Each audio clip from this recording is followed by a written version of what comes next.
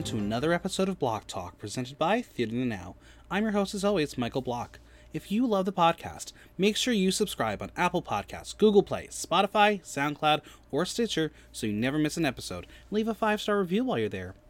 What you're about to listen to is a new venture on Block Talk. The Ultimate Disney Song Showdown is the first of many new themed showdowns where we try to discover the best of Disney, drag, and beyond.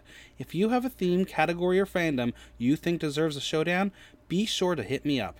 And as always, follow me on Instagram at MichaelBlockTalk, follow us on Twitter, and visit theaterthenow.com for latest news, reviews, and interviews.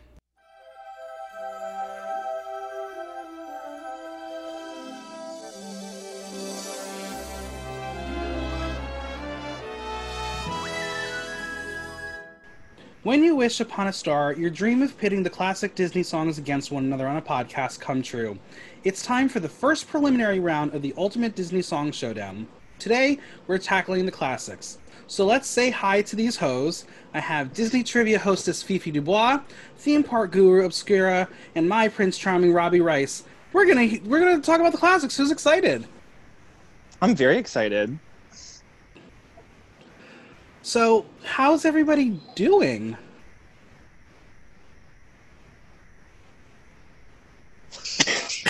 Talk. This is a fun podcast. I think that answered it. Yeah, right there. yeah. I think that was. No one wanted to say anything. Where is everybody located at this point in time? I'm in Astoria. I'm in upper West Side Manhattan, aka Inwood. Okay. I'm on the lovely upper, basically Harlem Upper East Side. There you go. I'm in the armpit of America, Florida. So amazing.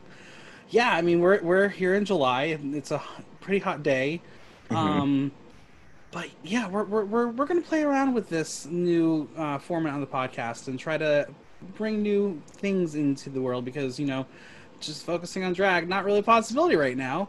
And who doesn't love Disney? I mean, any gay that doesn't love Disney, they're just a bad gay.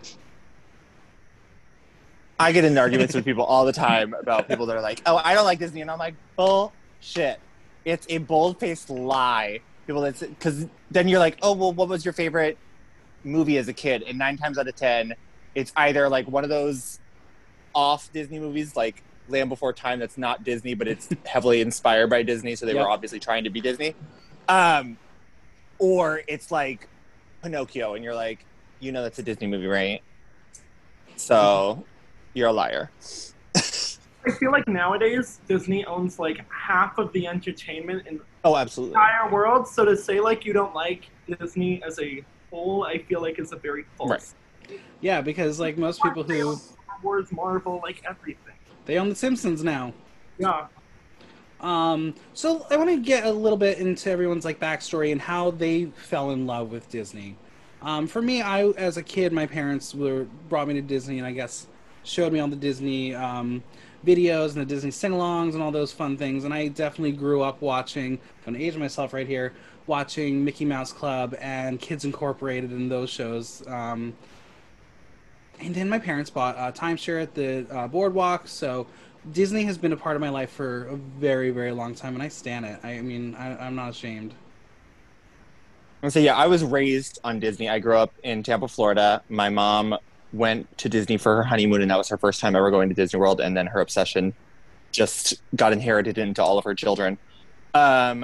Yeah, I grew up going to Disney, grew up with all the Disney movies. We had all the Black Diamond VHS tapes. They still line the library in my house. There are no books on that library shelf. It's all Disney VHSs.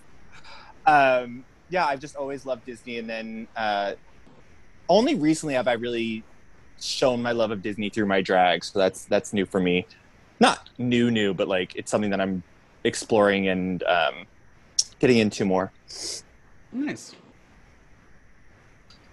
Well, I was always kind of into Disney, like even from a young age. I used to watch the VHS, sing along, all that kind of tapes. My dad grew up in California, so he used to go to Disneyland as a child. So I went to Disneyland a lot as a child, and I kind of always was totally in love with everything Disney, the Haunted Mansion. I've worked it into my drag painstakingly, and I've tried to make Disney theme parks a bit more appreciated across all platforms because I feel like so much work goes into them. And I also worked for Disney for a brief moment, and it's kind of my Disney story.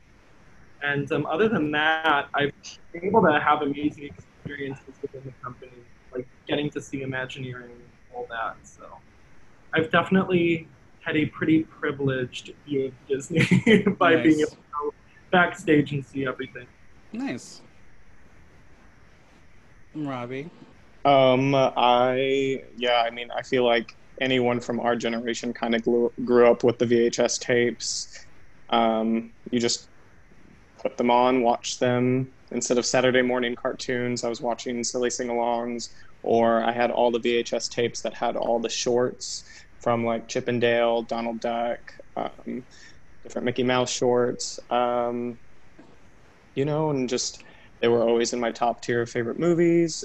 I went to the park when I was 5, and then it took me 17 more years to get back. So I brought myself back when I was 22, and it kind of like, I always loved it, but it felt like reinvigoration of it to finally like step foot in as an adult. And now I work here, so, well, currently furloughed still, so, but now I'm here, and I think, especially within the parks, you have so much opportunity to do so little and still make someone's day even better just by simple things that you can do here, because it truly is a magical place and the company is magical. I mean, I think Disney has inspired so many things across the world, so... Yeah, I mean, I'm excited for this podcast because I think it's going to bring a lot of new listeners to Block Talk, and it's going to be able to bring out a different side of all of us. So for the listeners, today we are going to discuss the classic Disney animated films within the Disney Animation Studios canon, from Snow White to Oliver and Company. This will not include Pixar, Disney Toon Studios, live action, or mixed live action and animation, and that will affect some options from these 27 films, as some of them are a mixed live action animation. This reason is simple, just to keep it a very tight list. Otherwise, it could be an overabundance of options, and we will have many more showdowns we can do for those films. So today we will discuss the list that I came up with, cut 8 initial songs. If my panelists have pitched a song, additional songs will be cut as well. After the 3 preliminary rounds, we will have a final total of 64 songs that we will put into a bracket and determine the ultimate Disney song. So for today, for the listeners, we're going to go in order from 1 to 27. The movies that have no representation will be Fantasia, Saludos Amigos, The Three Caballeros, Make Mine Music, Fun and Fancy Free, Melody Time, The Adventures of Ichabod and Mr. Toad, The Rescuers, The Black Cauldron, and The Great Mouse Detective. I know some people have some issues with this. I'm mad about that one. Yeah, I mean, I get it. It's hard. It's there are so many. You skipped over Vincent Price, though. I know, I did. You completely negated him. What's crazy is like The Great Mouse Detective was like a movie I watched a lot as a kid, but the classics have so many memorable songs, so it's hard to make a list. Well, yeah, I mean, I think that goes down to they were trying to do new things when they did the Renaissance, so like they were trying to not do as much of what they had done before. Right. But still, for there to be enough songs from just the 90s alone to have it be its own bracket is wild. Yeah, it's kind of insane, but I think we have some really amazing options to talk about today.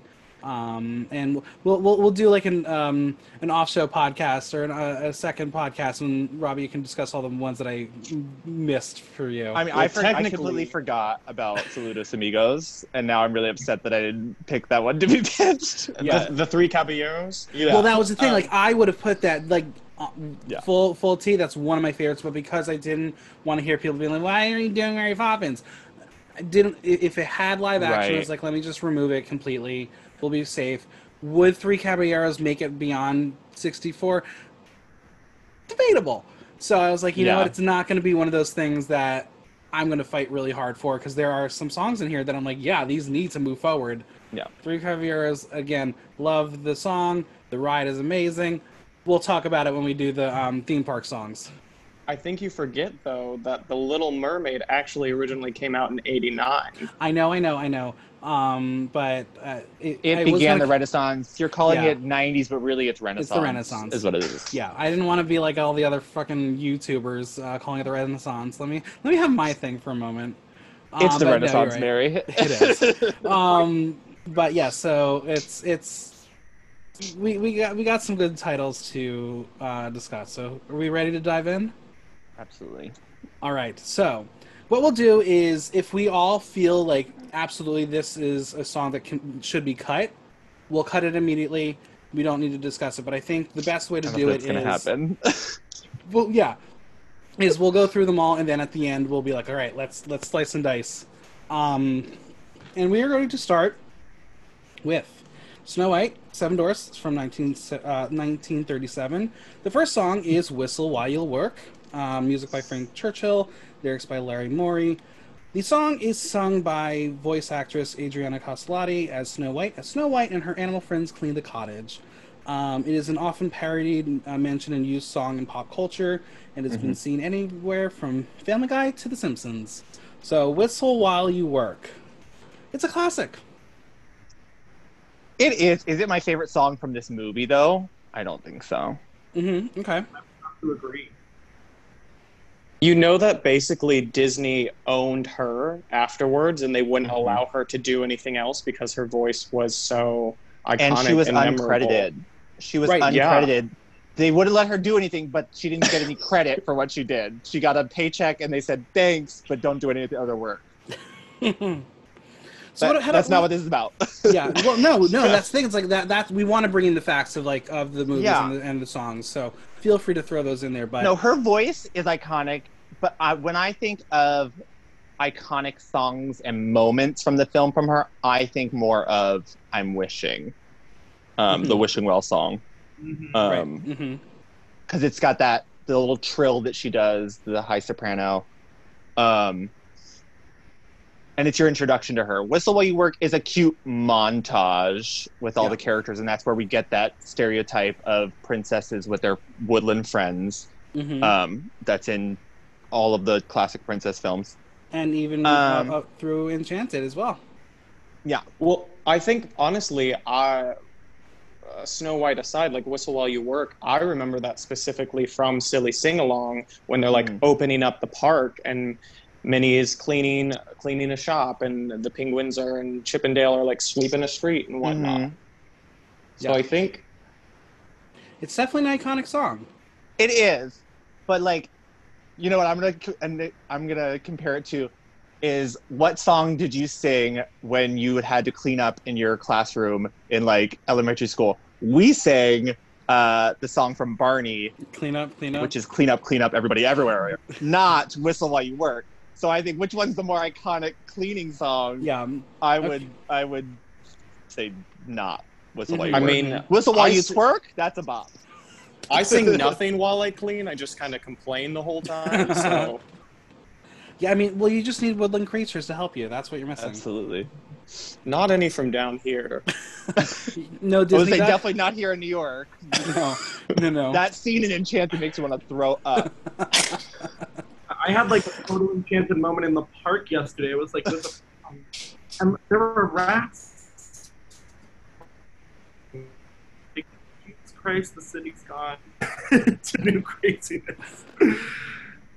But honestly, as for Whistle While You Work, it is Well- such an iconic song. But I'd say put it on the chopping block, and then maybe we can rediscuss how many others we have on the chopping block. But I don't think there's going to be that more that we're like, All right. meh.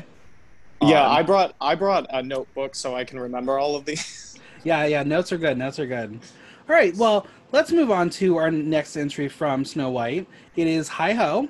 Again, music by Frank Churchill, lyrics by Larry Morey. The song is sung by the Seven Dwarfs as they work in the mine.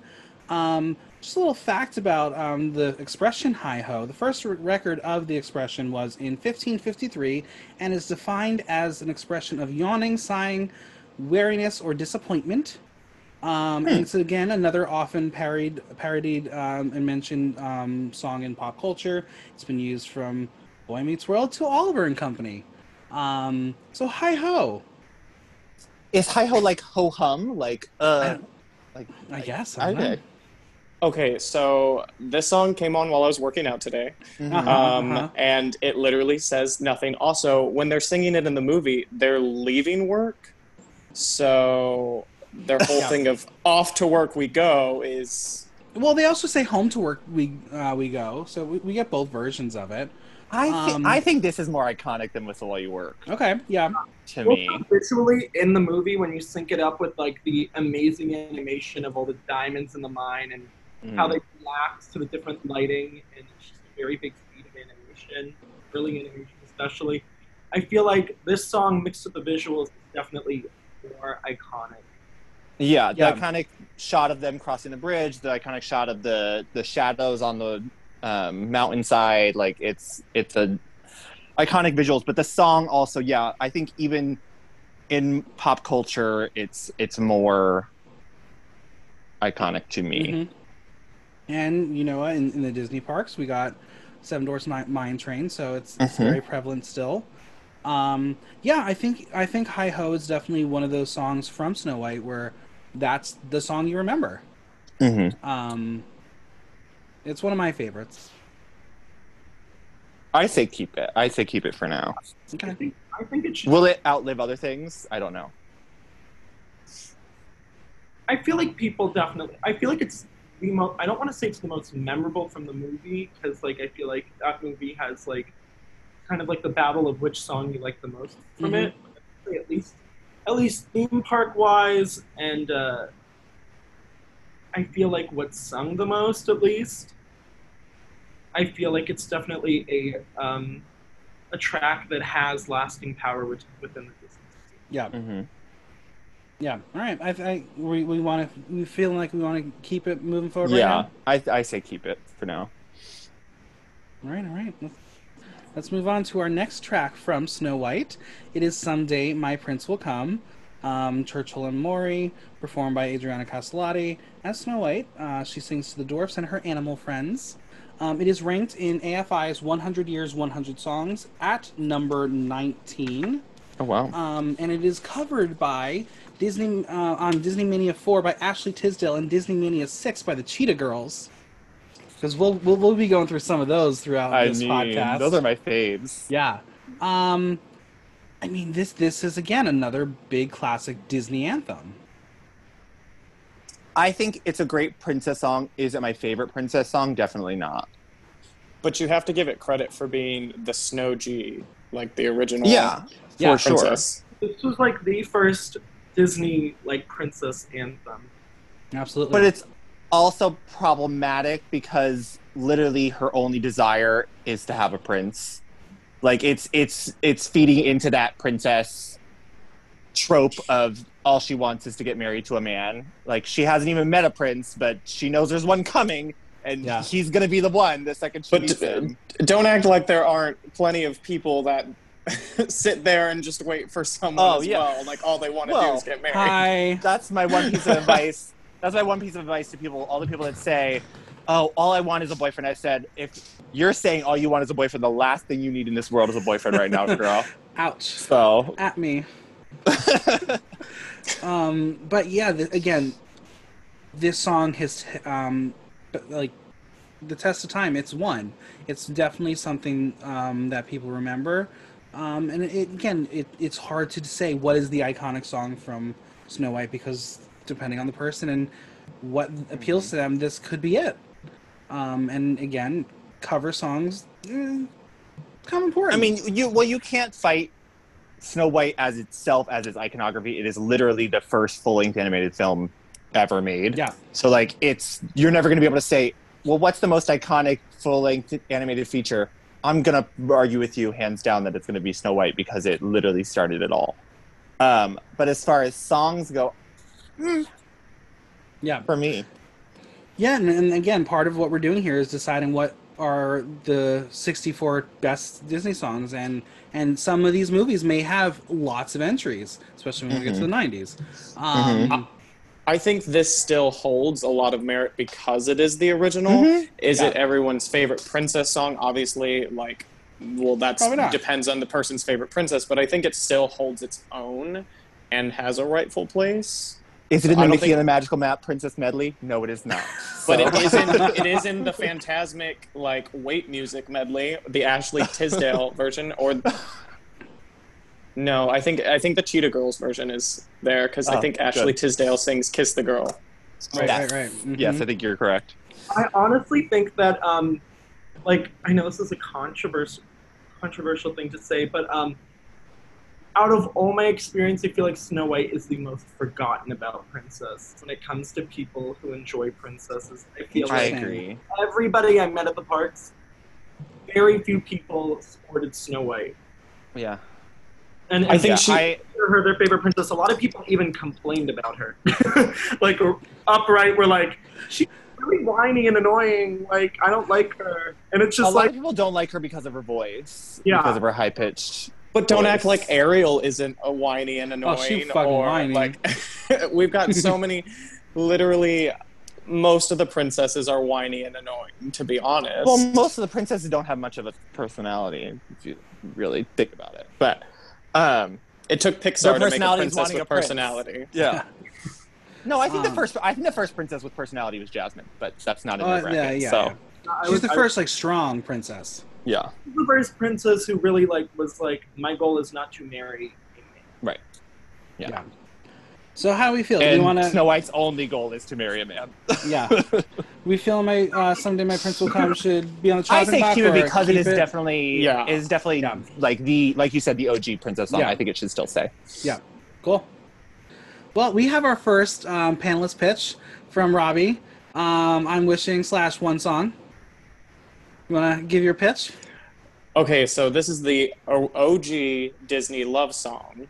Mm-hmm. It's the prince's whole personality is based around this song, and he's the original prince. His name is literally the prince. People try to call him Florian, but it's not. His name is the prince, and it is truly just love at first sight. Fell in love with her, and he said, like, he's devoting his heart to her, everything to her. And then she disappears, and he spends the rest of his days searching for her to only find her again and reprise it. And, you know, it started all love songs, and without him and without her, we wouldn't have the Disney canon that we have. Sure. Okay. I feel like So we got opinions going. I feel Go like ahead. Wishing is so iconic because at least at Disneyland there's Snow White's Wishing Well, and you go there, and that song's playing, and there's Snow White's Grotto, and that song also plays outside of Snow White's Grotto. And I feel like, I mean, it's my favorite song from the movie because it is this, you know, it's the first Disney duet.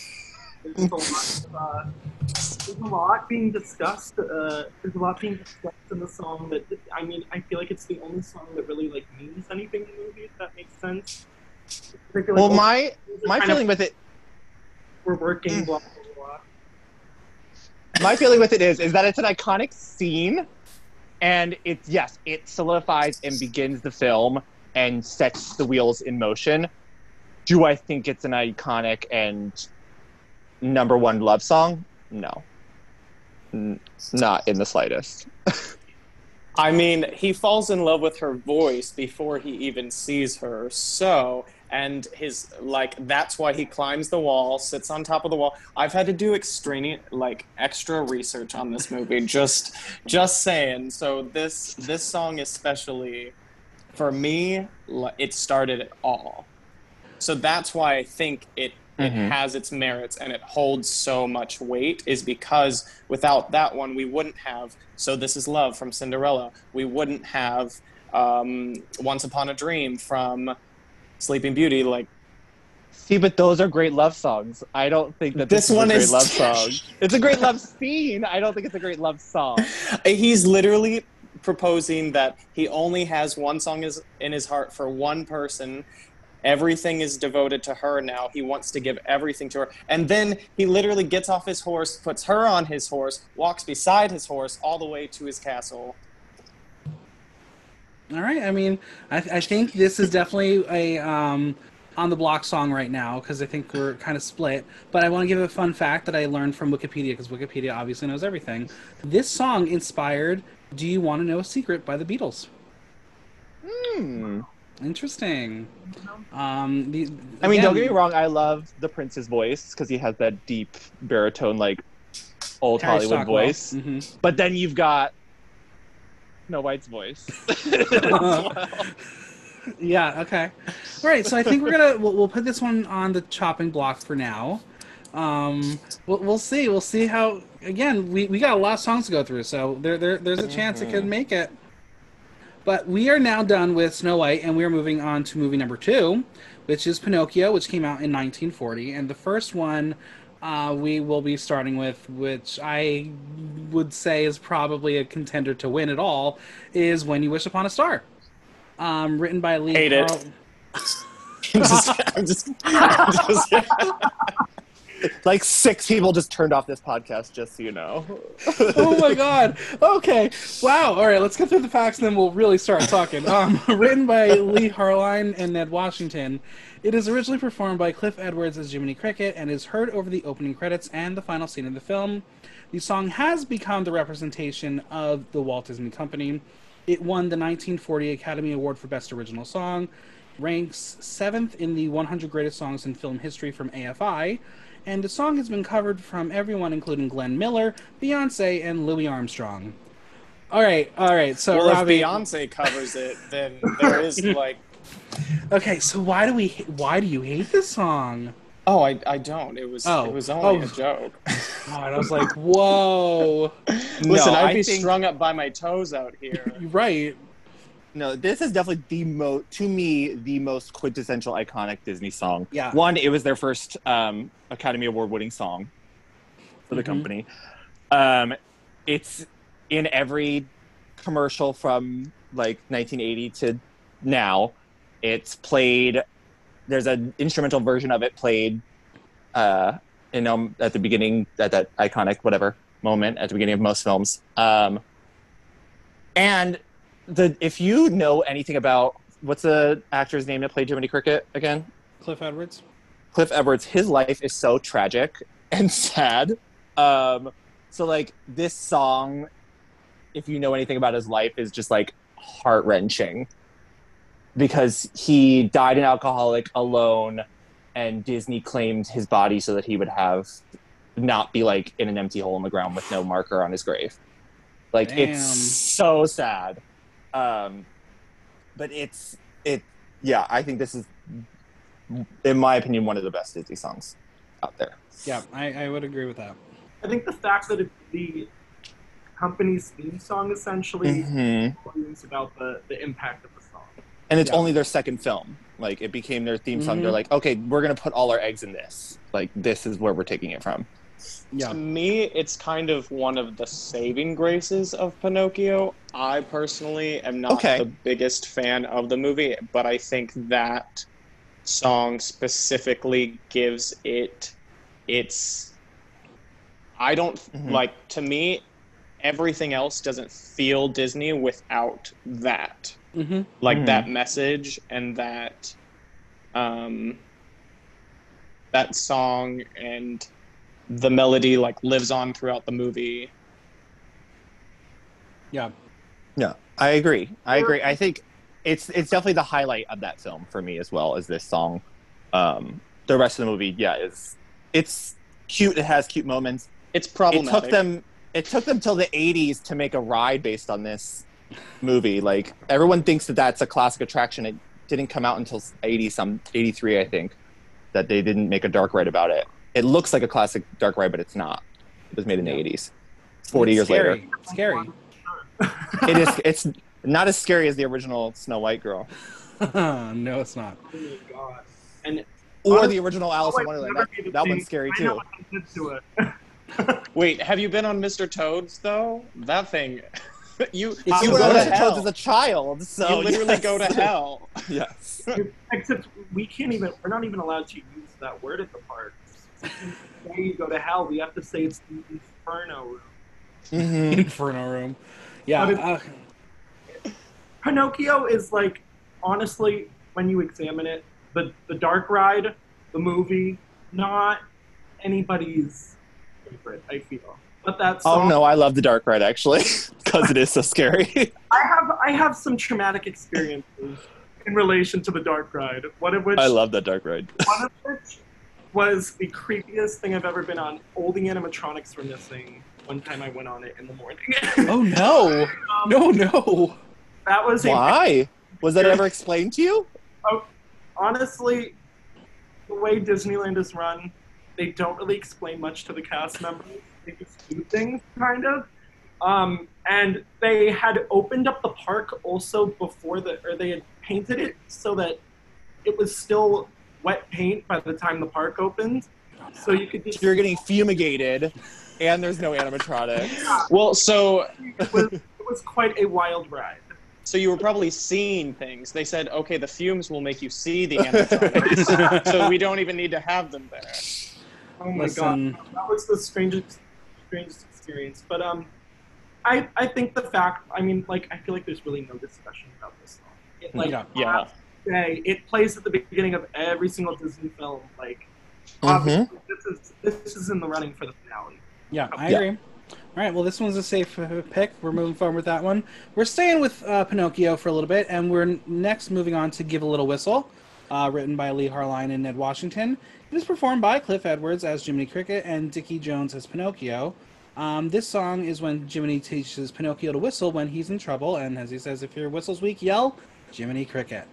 How do we feel about this one? It's Chopping cute, but block. girl, bye. Yeah, Oh, chopping block. Okay, we're putting on chopping block, It's right? it's cute, but Okay. Listen, Um, I'm trying to get some of these songs gone, so one song makes it to the... like, get out of here. Go. making room for one song. He's just gonna start Okay, so chopping I- iconic I'm- songs. I am curious, why are we so gung-ho about cutting Give a Little Whistle? Second I movie, second quite- whistle song.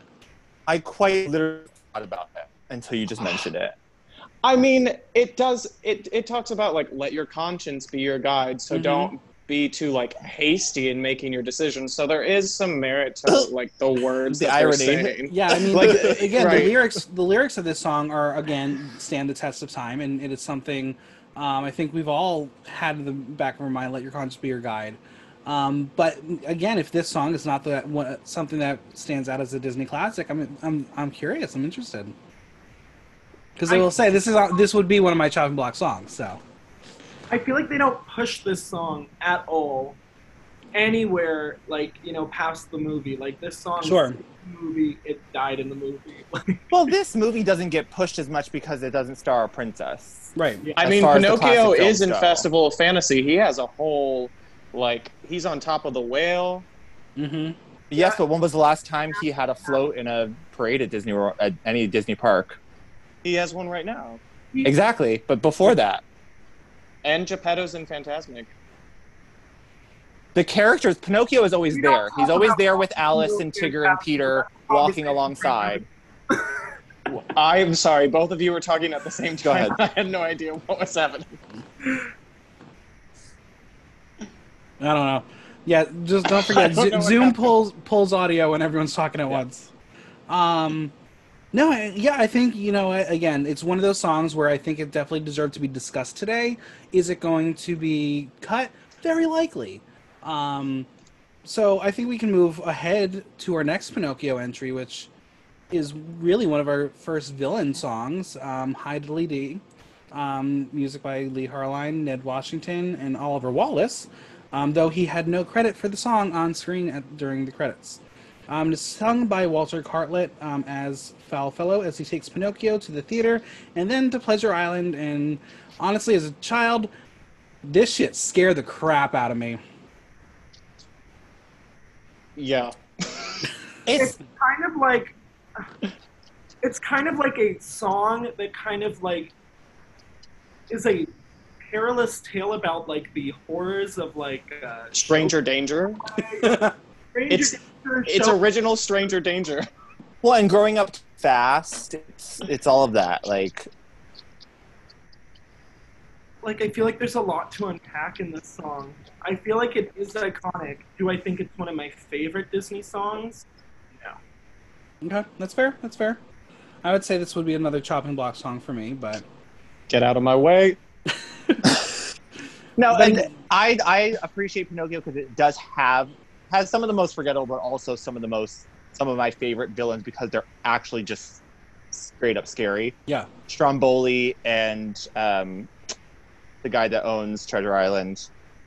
Pleasure Island, sorry. I always forget his name. The white blonde guy, yeah. Yeah, That is the only curse word in a Disney attraction. Oh, because they say ass, right? His ass, yeah. I mean, from this movie, I don't remember if it's on the list or not, but I think like I've Got No Strings is more iconic That's than what these I was just past gonna two say. songs. That's next. That's I next. was Okay, just gonna say that. I was yeah. like, if I've got no strings, if High Diddly D is on this list and I've got no strings is not, I'm no, like, we're going in movie order Okay. in the movie. Yeah, okay. I think this is definitely a chopping block song, Yeah, but fine. again, I wanted to talk about it because it is really the first villain song that we're but getting. of the Disney yeah, I was canon. gonna say, iconic villain song. It is not. Yeah. It is a villain song, but iconic. It is not. Sure. Well, let's move on to our last entry from Pinocchio. It is I've Got No Strings. Harline in Washington is performed by Dickie Jones as Pinocchio as he dances with several puppets, including Dutch Girl Puppet, French can-can dancers, Russian puppet, Cossacks, and it's been covered by the Andrews Sisters to Barbra Streisand. And it's in that commercial with Nicki Minaj. Yeah, It was like an iPod commercial or like a earpod commercial. yeah. It's for earbuds, I think. But yeah, this is definitely, for me, a very classic Disney song. Yeah. I'd say it's the second most iconic from Pinocchio. I Mhm. feel like it's pushed a bit more than the others, at least theme park wise. Definitely backstage, they push No Strings a lot because, like, even like working in retail, there's like a slip that literally has Pinocchio's face on it that you give to people who like lose items. That's literally called the No Strings Attached form. Now I understand why it's called No Strings and why Pinocchio's face is on it. I never associated that. Listen, Wow, I work Nini. in entertainment. Right. I've only seen those a few times. You don't see them That's a whole funny. lot either. Like, honestly, I only saw them maybe twice. But I feel like it definitely is a song and concept, and like I feel like it's lasted a good long time in people's minds, unlike maybe the other songs from Pinocchio. Yeah. I think it's a cute song, and I think it resonates with me in my childhood because I would like dance around and sing this song as a Yeah. kid. So yeah, I do think Yes. it can sit as a chopping block song. Like, if we're looking at Pinocchio, like, Okay. the interesting. one is When You Wish Upon a Star. yeah, But I still don't think this. I I'm think trying this to look one. what else is on. Yeah, I think this one should theoretically move forward. But again, if we're gonna like cut two out of Pinocchio, the other two I think could go before I've Got No Strings.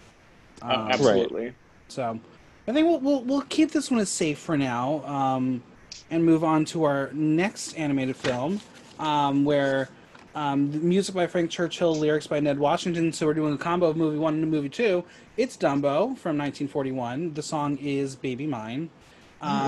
It is also featured in the 2019 live-action remake. Sung by Betty Noyes. Mrs. Jumbo, Dumbo's mother, is locked away in her circus wagon as she sings her baby as to a lullaby.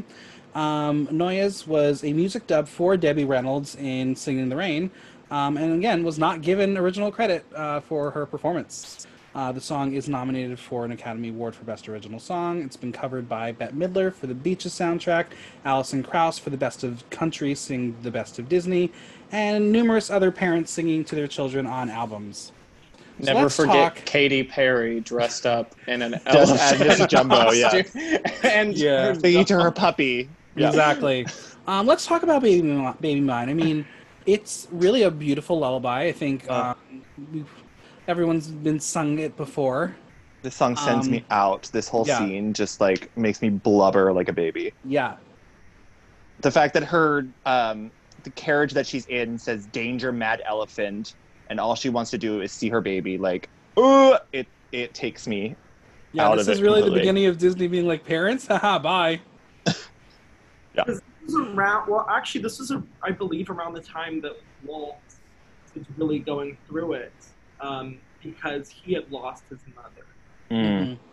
and he was most of the films have like these harsh, like most of them don't have mothers, or like starting around Bambi, it became very apparent. But this is all because of his traumatic like experiences as an adult man dealing with the loss of his mother, who was like his ground. Yeah. And I feel like this is one of the most beautiful Disney songs. Mhm. It's gorgeous. I think out of a movie that a lot of people don't pay a lot of mind to, it's a very powerful song. Yeah. Yeah. I think this is a beautiful song, and I absolutely would put it on my top list for sure. Personally. Unfortunately, I do think it's forgettable in the fact that I feel like unless you mention it, like people who are very knowledgeable about the Disney canon, we know it. But I think when it comes to something that is iconic that people always think of, I do like. I'm all for the song, but I do think we also have to take in consideration that. For Yeah, but sure. at the same time, Sure. I'm going to argue with people that "Candle on the Water" is one of the best Disney songs, but no one knows that song. But it's still a great song, whether you know it Yeah. or not. Yeah, I think there's so many great, underappreciated, not well-known Disney songs that are better than a lot of the ones that most people know. And I think that's where this gets difficult to discuss. And I mean, like, even Disney kind of pushes Pink Elephants on Parade more. Sure. Yeah, In the absolutely. song, and would I say it's a better song? No. Well, I think is Pink Elephants on the list? Nope, didn't put it on there. Oh, okay. What I was going to about- say, Pink Elephants visually is stunning and groundbreaking. The Yes. song itself is, who Yeah. cares? What Right. about When I See an Elephant Fly? I didn't put that on the list either. Because of its racial undertones? Yeah, because it's very problematic. Very, very problematic. There are a couple moments. There's definitely one problematic song on this list that I think will get a cut. But again, that one I wanted to talk a little more Well, about. But Yeah, I've seen Elephants Fly. I think it's a really cute song. It's a cute scene. If you're just looking at it as birds taunting a elephant, yeah, sure. But the racial undertones, yeah, are problematic. yeah, I think But that Baby doesn't. I don't Mine- think that negates it. Yeah, I think "Baby Mine" is the song from Dumbo that if we only could put one song through, this is gonna be the song that moves forward. The others, I don't think would stand much of a chance. I agree. I think because Absolutely. I just love this song. Yeah. Yeah. All right. Well, I think we're moving forward with "Baby Mine," and moving on to our next film from 1942. It is Bambi. We are going to talk about "Little April Shower." Music by Frank Churchill and Larry Morey. It appears after a day of fun for Bambi as he and his mother settle down and witness the rain just before the night storm. It's also featured in Bambi 2, because that was a movie we all needed. Is that the one with the Rock as Bambi? I don't remember. Oh yeah, the SNL skit. Right? The live action Lord. remake. Yeah. Little April Shower. It's a very interesting scene. I think it's cute, and I think I remember it from like a silly sing along. Yeah. Type thing. From the film, I don't know. Like I had forgotten it was from Bambi. I was trying to remember what it was from, and I looked up the song and I was like, "Oh, this is in Bambi. That's what it's from." Mm-hmm. And I just forgot. But I do think this is a very cute song and scene. Just as a little earworm that gets stuck in your head and just makes you want to smile. Yeah, because there's not much musical moments from Bambi. No, it's not really a musical. Because I mean, could No. you imagine what the song we'd get when Bambi's mom gets murdered? Yeah. Maybe mine. I think God. didn't Jessie J and Ariana Grande write a song called Bang Bang? You know? Oh my god. Oh, Get out. That's it. That's the live action. That's the Todrick Hall live action Bambi. Bambi in 3 minutes. What songs are we gonna use? Oh God. God. Don't give him any more ideas. Oh man. But yeah, again, Bambi is not necessarily remembered for its music. No. It's remembered for mother, and visuals. I would say it's definitely remembered for its visuals. and some really cute characters. But this song is there. Is it a classic Disney song? Sure. Is it something that's going to move forward? I don't know. Let's figure that one out. Okay. I would vote yes because I think it's cute. I say yes, and I have reasons. Go for it. Okay. I feel like this song has had weird pop cultural covers. I think REM covered it, which is Okay. Why would REM cover a Disney song? I do not Why know. not? We did. And I think that on top of that, I feel like it's also one of the more obscure songs that Disney Parks kind of uses, because in World of Color there's this amazing interlude with it that's just it's kind of like a remix of it that's kind of scary, but I feel like it's very powerful, and it's beautiful to look at. And I definitely feel like it has staying power, in that it's a song that when you hear it, it's an instant kind of the song, and it's in your head.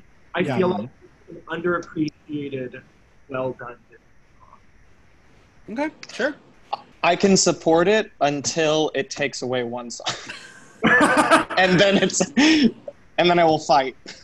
Okay. So what do we want? Should we move it forward or put it on top? Yeah, we can move forward. Okay, I think it's a moving forward song. And we're She's going to putting move it in her on. notes, ready to put it on the chopping block the second. Oh, one yeah, song yeah, no, gets question. I have You got them ready for me. I have extensive notes. We're moving on to 1950 after a big jump of films in between, but it is now time for Cinderella, and we are going to talk about A Dream is a Wish Your Heart Makes. Written and composed by Mark David, Al Hoffman, and Jerry Livingston. Voiced by Eileen Woods, Cinderella encouraged her animal friends to never stop dreaming. The song was performed by Lily James for the live-action remake soundtrack. And it's definitely one of those songs that follows in the footsteps of When You Wish Upon a Star as a landmark Disney dream anthem. Again, this is another contender to win it all, I think. To me, this is my number 2. When You Wish Upon a Star and then A Dream is a Wish Your Heart Makes are my 1 and 2, personally. I know they're tropes, but I feel like it's such an iconic song. I feel like you go to any Disney park, you go to any Disney store, any Disney property, whatever. It's definitely on the playlist. It's on the playlist, it's on the merchandise. I mean, my mom has a pillow that has it. Yeah, I feel like it's Gay Gaston has merch that has this song lyrics on it. I feel like it's a very, very recognizable, iconic Disney song. I feel like there's no real discussion to be had. I feel like it has to be moving on, because it's one of those songs that instantly a classic. I'm pretty sure this is on some top 10 list of wedding songs somewhere too. Probably. This, I know any girl that gets married at Disney, they use this song. I mean, the song I would push through from Cinderella didn't even make the list, but whatever. So What was your song? So This Is Love. Oh, I agree with that too. Okay, I will say that song and A Dream is a Wish Your Heart Makes kind of is in balance with me. I feel like I like both of them for different reasons, and I both think that they're great songs. I feel like So This Is Love is... I feel like because it also became almost like a standard, it removed from the movie, and there were many jazzy covers of it made. I was gonna say, it feels like a product of its time. It's very that 50s crooner Billie Holiday kind of song. So I think that's why I don't necessarily put that song as I identify it with a Disney movie. But I think yeah, Dreams of Wish Your Heart Makes is a no-brainer. Yeah. Also, So This Is Love, I think, was even on Eileen Woods' album. She made think that was one of the songs on it. So I feel like it's not like it's a great song, but do I necessarily associate it with Cinderella? Yes and no. Yeah, Right. I think "A Dream Is a Wish Your Heart Makes" is Cinderella, and then our next song is also Cinderella, and everything else is like, okay, if you're a super Disney fan, you're here for it, but it does not. It's not as that. It's not iconic Cinderella. So It's Sing Sweet Nightingale. No. So I think we're all safe saying "A Dream Is a Wish Your Heart Makes" is moving on. 100. Yeah. Well, let's talk about our next one, which again I think is it's our first real big silly song. It's Bibbidi Bobbidi Boo, written by Al Hoffman, Mac David, and Jerry Livingston, performed by Verna Felton. The song watches the fairy godmother as she transforms Cinderella's clothes into a ball gown, a pumpkin into a white carriage, mice into a horse into a coachman, and a dog as a footman. Nominated for an Oscar for Best Original Song in 1951. This was the entry. Performed by Helena Bonham Carter for the live-action remake. It has been parodied and referenced in everything from Dragon Ball series to South Park and many, many, many, many Disney stories. Again, this is really a big, silly song that we all know, and I think this is more classic Cinderella than the others, and that's why I think I put this one on there. I thought this song won an award. I thought it was an Academy Award winner. I don't know. Maybe I could be wrong, but let's check. I love this song, and I think it's adorable. This whole scene is cute, and it's even getting more traction now with during Quarantina. People are saying there's all sorts of T-shirts and merch out there that says "Bibbidi Boppity Back the Fuck Up," and I just think it's adorable. It was only nominated, did not win. Okay. Well, I mean, this is like, I think this, along with When You Wish Upon a Star, is like, this is iconic Disney because there's Bibbidi Bobbidi Boutique running around through the parks and Disney Springs and whatnot, and like, I feel like this song, immediately you hear one word and you automatically like know what's going on, know what's happening. Yeah. And half the lyrics are nonsensical. They're not even real words. So Yeah.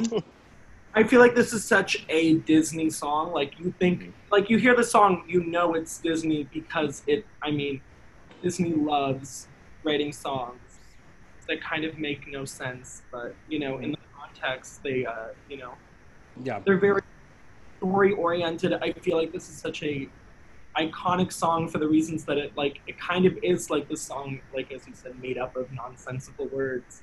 Yet it's so recognizable, so everybody knows the words. Right. Kind of, Well, fun fact. hard to not think of Cinderella without thinking of this song. It's hard to not think of even Disney without thinking of this song. Yeah.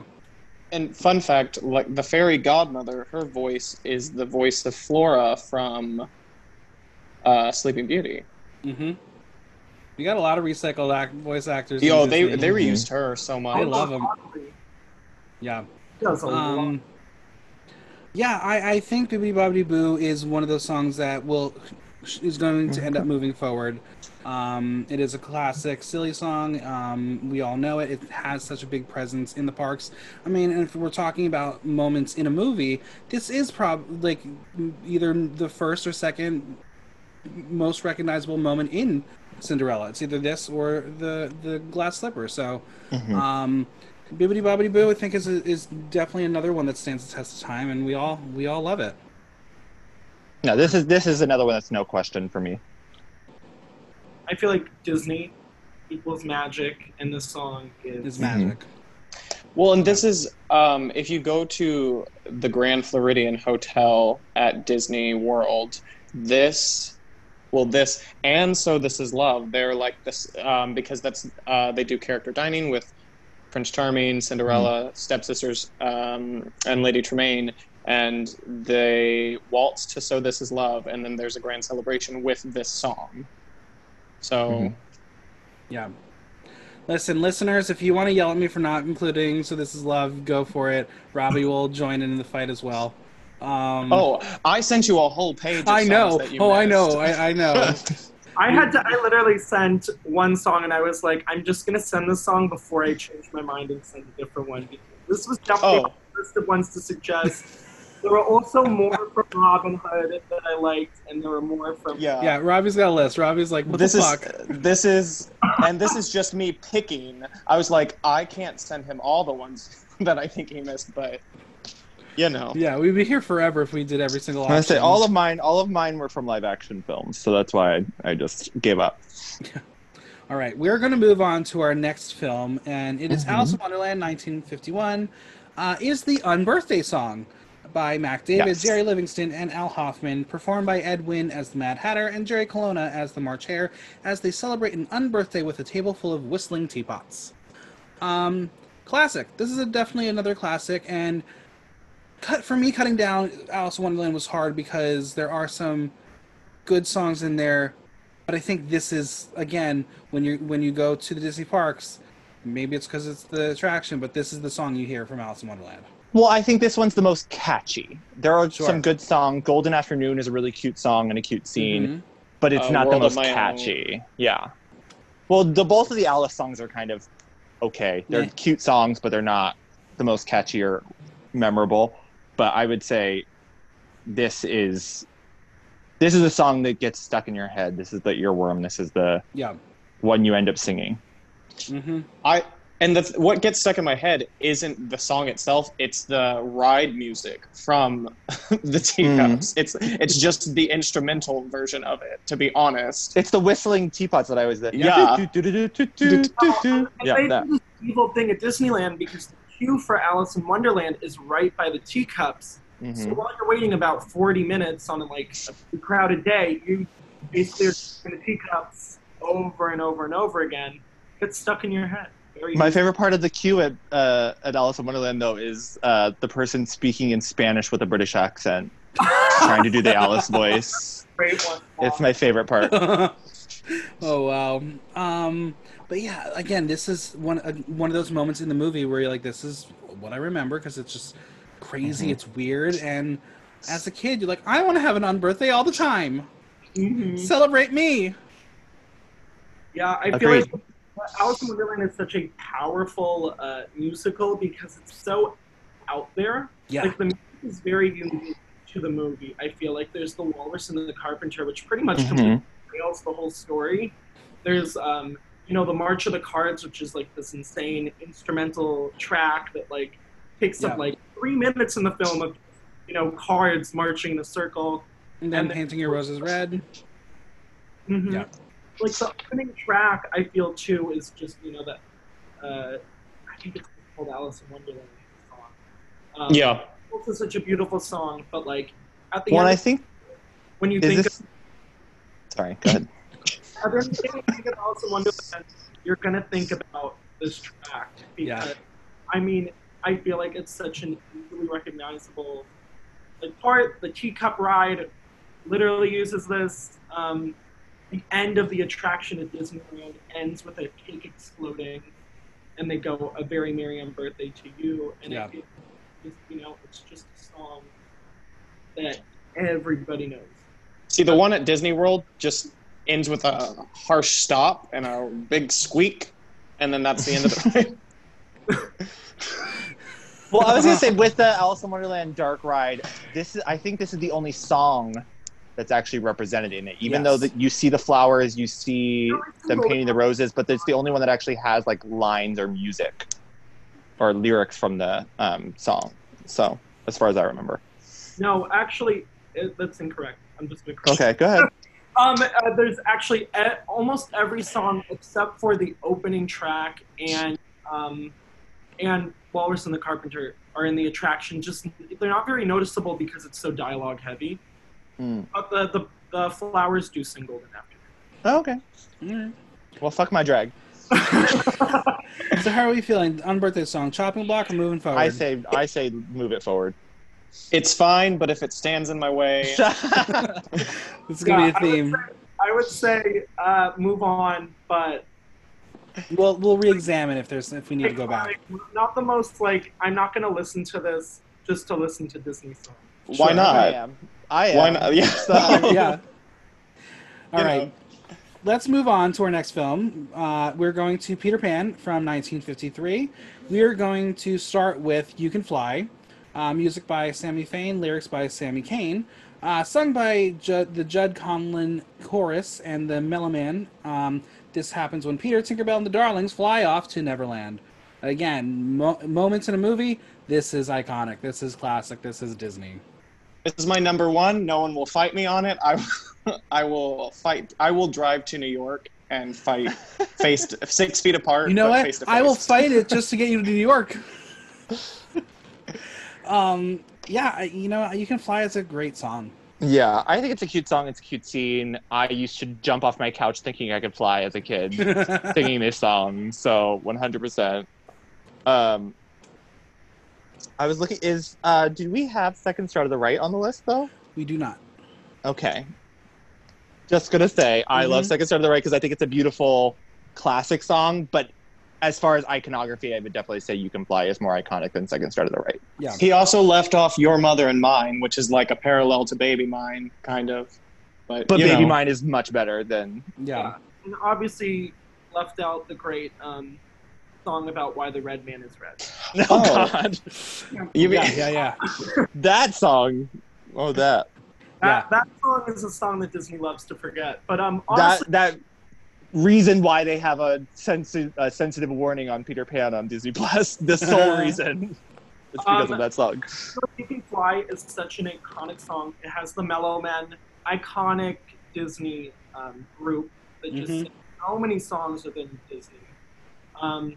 I feel like this song is so instantly recognizable. People line up for up to 2 hours to ride this attraction at any of the parks that has it. This is my number one fast pass. You literally Disneyland, which is, we tried it, it didn't work. But it is such a stunning scene when you're in the nursery and all of a sudden you exit the window and suddenly you're flying over London, and it's just like the stars are twinkling. And now in the Disneyland version, at least, there's a little Tinkerbell that follows you around, which I feel like this is such like a beautiful classic Disney song that, like, honestly, there is no discussion to be had. It's just Well, what gags me is people used to queue 2 hours before they had the interactive queue at Disney World, and then they finally gave them the interactive queue so that they could have something to do. But people still waited 2 to 3 hours for that attraction before they had that queue. You should see what the interactive queue at Disneyland is. It's basically they cut out a bunch of wooden shapes. I think it's cute. I love it, though. You find the different shapes, and then you get to this lantern. You click a button on your phone, And Tinkerbell shows up. Yeah, I love it. I love doing it with other people that don't know about it and making Tinkerbell show up, and they're just like, where did that come from? Because they're just looking at this lantern like, what's that? Well, this is also the, like, pivotal moment in the castle show. In Happily Ever After, they sing You Can Fly, and then Tinkerbell takes her butt off the castle and goes off, and that is like the crux of the whole 18-minute show. Like, that is the highest moment, and it's when then the 12,000 part harmonies come in. I don't know if you guys have seen Happily Ever After. I have not. I've seen it online. So, like, that, like, I think, again, this is my number one. This is the one I will fight to the death with people for. Yeah, I mean, I think this one definitely moves forward. I say move it forward. It's not number one to me, but I say move it forward. All right. We're going to talk about one more from Peter Pan, and I selected Following the Leader. Music by Oliver Wallace, lyrics by Ted Sears and Winston Hebler. It is performed by Paul Collins as John Darling and Tony Butula as the Lost Boys, as John leads them in a game of Follow the Leader. I put this one on there because, again, as a kid, this is one of those songs that you always listen to. I mean, you went to school and you always had to follow your line leader, and it had a cultural impact. Well, and it was in Silly Sing Along. They literally go to, like, it's Tom Sawyer Island. They go all over.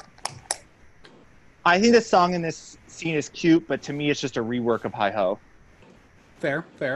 I very much agree with that. It's cute. Do I think it's the most iconic Disney song? Do I think of this song when I think of Disney songs?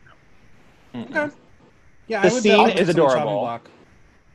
I'll cut it It's to adorable make with way Dragging for the Bear. something else. Yeah. Yeah. Okay, I say put it on the chopping block. Chopping block. Okay. All right, let's move on to our next movie. It is 1955, and we are going to talk about Lady and the Tramp, starting with Bella Notte. Not Bella Noche, she's a drag queen. Music by Sonny Burke and lyrics by Peggy Lee. The song is performed by George Givot as Tony, as Lady and the Tramp eat spaghetti together on a romantic moonlit dinner. Again, this is a classic Disney moment. Who hasn't had a fantasy of eating a string of spaghetti and locking lips? With a dog? Not with a dog, a person. I don't share food. I don't share food. It's not. No, get your own plate. Beautiful song. Yeah. I think it's a beautiful song. It's not my favorite song from this movie. The next one is my favorite song from this movie. Okay. I mean, it's Peggy Lee, iconic. It's such a great song. I feel like a lot of people. I mean, I don't know where other people stand on this, but from what I've observed, I feel like a lot of people are not as cultured to understand what the title of the song means. Because a lot of people who go to Disney parks, not to be rude, but a lot of people that I've experienced aren't the most cultured in other languages. No. But I feel like this song definitely has.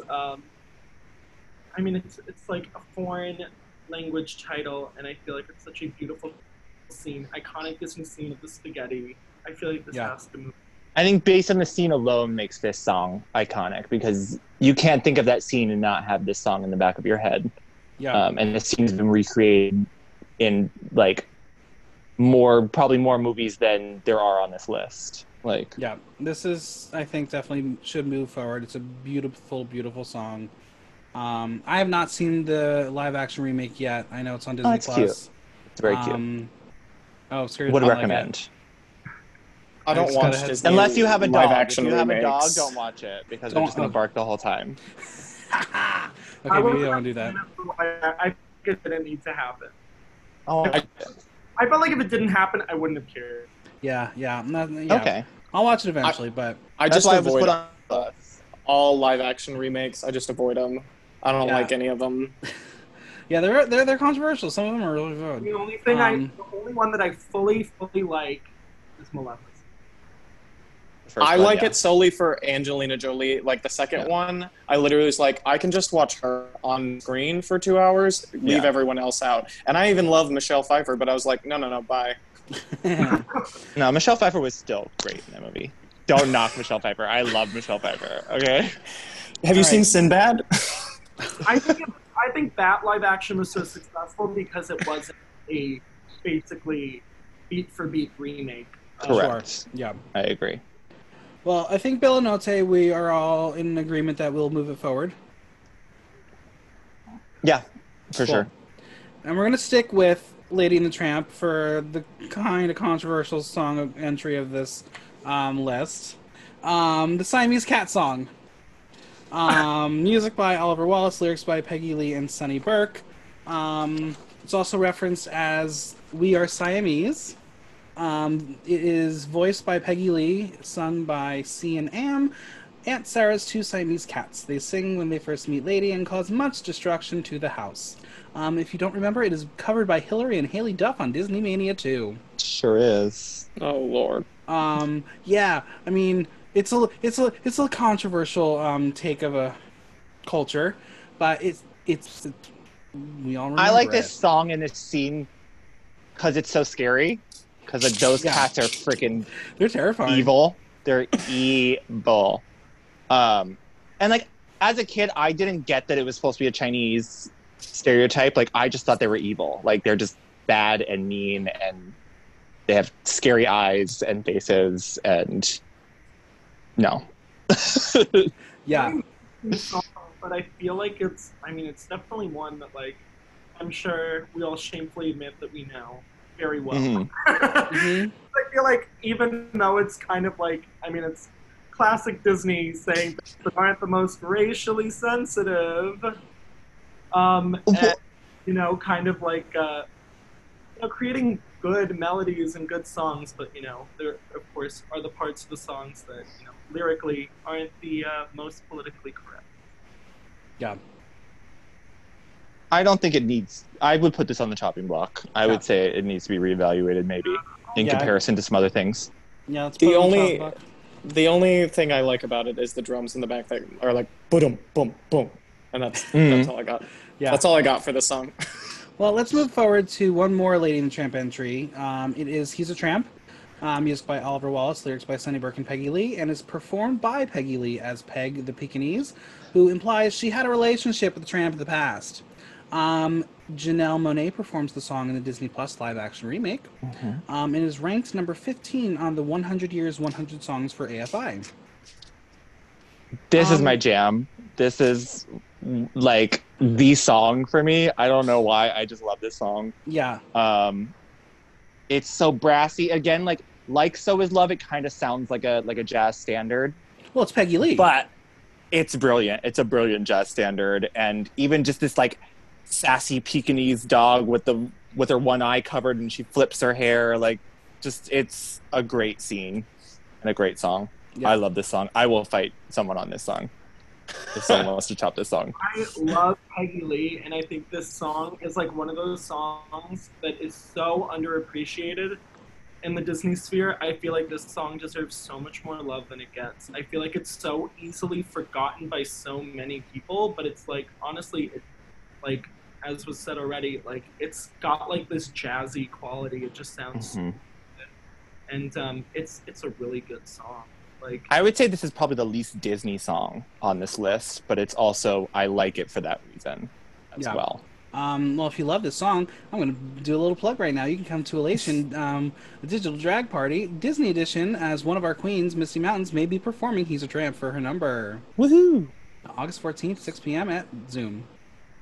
More details later. Listen, Zoom's going to be the biggest club in the world soon. I think He's a Tramp is a great song. I see no reason why it shouldn't move forward. Agreed. Yeah. Well, let's move over to our next film. We're moving into 1957. It is Sleeping Beauty. We're going to start and only say with Once Upon a Dream. Written by Jack Lawrence and Sammy Fain with a melody by Tchaikovsky. It is performed by Mary Costa and Bill Shirley as Princess Aurora and Prince Philip, and there is a very notable cover done by Lana Del Rey for the Maleficent movie. Again, if we're talking about classic Disney princess songs, I think this is up there. Mm-hmm. If anyone puts this on the chopping block, I'm leaving. No. I'm out. Can. No, this is definitely one that has, again, stood the test of time. And I think as much as I don't love Lana Del Rey, she definitely breathed new life into it. Well, I love this song because I love the Sleeping Beauty Tchaikovsky score. So just adding lyrics to that makes this song even more beautiful. Yeah. To me. I think Prince Philip has the most attractive Prince voice too across don't act like you weren't attracted to cartoons and you still aren't attracted to people who are cartoons. And Prince Philip, I think, he's the only one who battled a dragon. And so this song, his singing voice, his speaking voice, and I think Aurora's, this is my favorite duet. Mm-hmm. He's also the only prince that really put himself, of early princes, that really put himself into danger for the sake of the princess. He literally was tied up by Maleficent. But I feel like this song, it's another classic Disney song that I feel goes so far, time-wise.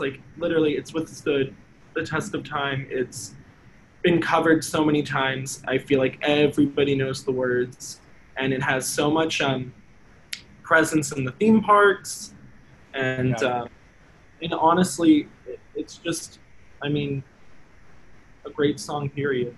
Yeah. Agreed. Yeah, there's no reason why this one doesn't move forward either. Do it. Right, we're going to move into 1961. The movie, 101 Dalmatians. The song, Cruella de Vil. Written by Mel Levin, performed by Bill Lee as Roger Radcliffe, as he's inspired by Anita's schoolmate Cruella de Vil. And it's been covered on Disney Mania albums by Lalaine, Sky Sweetnam, Hayden Panettiere, and Selena Gomez. This could be one of those songs that wins the best Disney villain song bracket.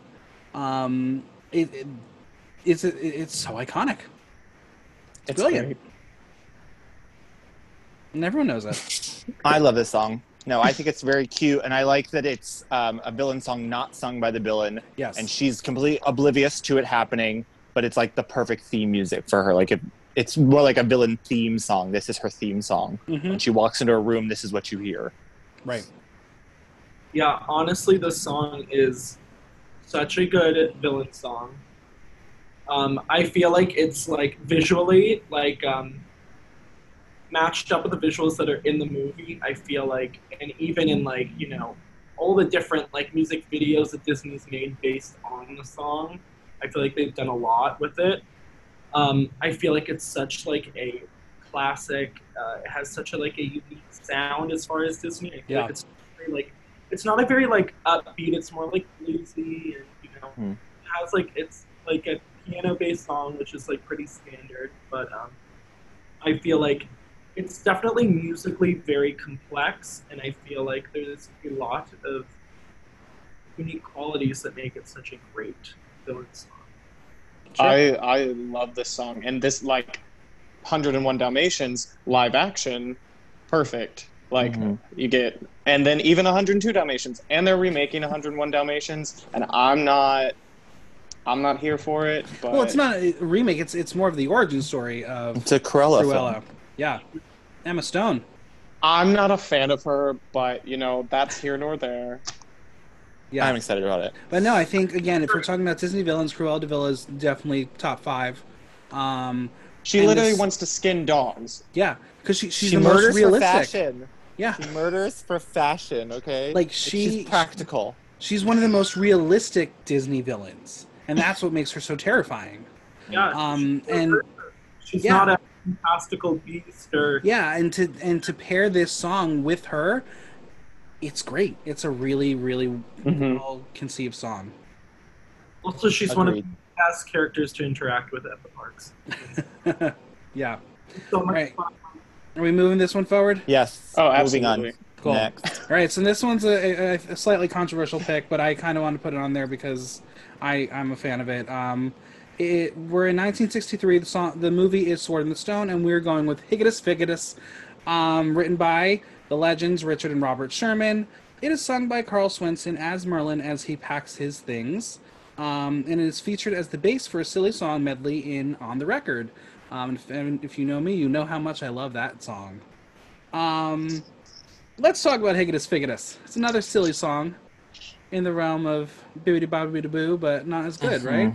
No. He's such an iconic character. He is such an iconic character, even like in his parks representation. The new parade that got a very short moment at Disneyland had a break in Merlin on the Sword in the Stone float, and it was genius. I love Merlin. I feel like he's a Disney character that, because Sword in the Stone isn't exactly the most popular film, he doesn't get a lot of attention. Mm-hmm. I love the song. I love Merlin. Is it like a song that I would fight for? I don't know, but I definitely like it. Yeah. Okay, so I forgot that I did have a song that I had wanted to pitch, but I decided not to pitch it because I thought I liked the character more than I liked the song. But if you're gonna propose Higgitus Figitus, I think that Mad Madam Mim's song is better than Higgitus Figitus. Okay, it's fair. It's fair. Well, I think there are two songs that are better in this than I think Mad Madam Mim, and That's What Makes the World Go Round. Like those songs I think of with this movie. Yeah. That's fair. So I think we're in agreement that Higgitus Figitus may be on the chopping block right now. Yeah. No, Sorry. and listen. If you were going to listen to Higgitus Figitus because of this, listen to the Mad Madam Mim song instead because it's better. all right, listeners. Well, we're going to quickly move away from Sword in the Stone because I think this is a little controversial here, but we're going to move over. Does he get to? Are you pitching? Are No. you pitching? It wasn't, I'm not yeah, gonna pitch it. yeah. We're moving on to 1967 to The Jungle Book, starting with The Bare Necessities, written by Terry Gilkson, performed by Phil Harris as Baloo and Bruce Reitheimer as Mowgli, as Baloo explains life as a bear and the relationship between Baloo and Mowgli grow. And it's been covered by literally everybody. Yeah. Another classic. This song, again, one of the most easily recognizable Disney songs. I feel like it's on every list of best Disney songs. I feel like it's like everybody knows the chorus. Yeah. Kind of. I feel like, I mean, there's some great songs from Jungle Book. I do like the other one more. Me too. I would like, and you know what I mean when I say the other one. I feel like this is a great song, and I think it should move forward just for the fact that it is such an iconic song. Yeah, I think it's definitely moving forward. Will it win? Probably not. Yeah, it's an important song for the movie. It's an important song for Disney, I think. Yeah. I think because it holds its merit and it holds its weight that it has to move forward. Yeah. Rooting for it, no. No, okay, that's fair. I agree. Well, let's move on to the other song from The Jungle Book. Mm-hmm. It is "I Want to Be Like You," written by Richard and Robert Sherman, performed by Louis Prima as King Louie, who attempts to share his plight as an orangutan to Mowgli. And for everyone who forgot, it's performed by Christopher Walken in the live-action remake because that's what we all needed. I feel like this is one of the greatest Disney songs ever written. I agree. It's a bop. I love it. I love this song. Yeah. It is This in performance is amazing. every single show at Disneyland. Mm-hmm. It's in Magical Map. It's in Magic, or not in Magic Happens. It's in Fantasmic at Disneyland. I don't know if it's the Disney World version.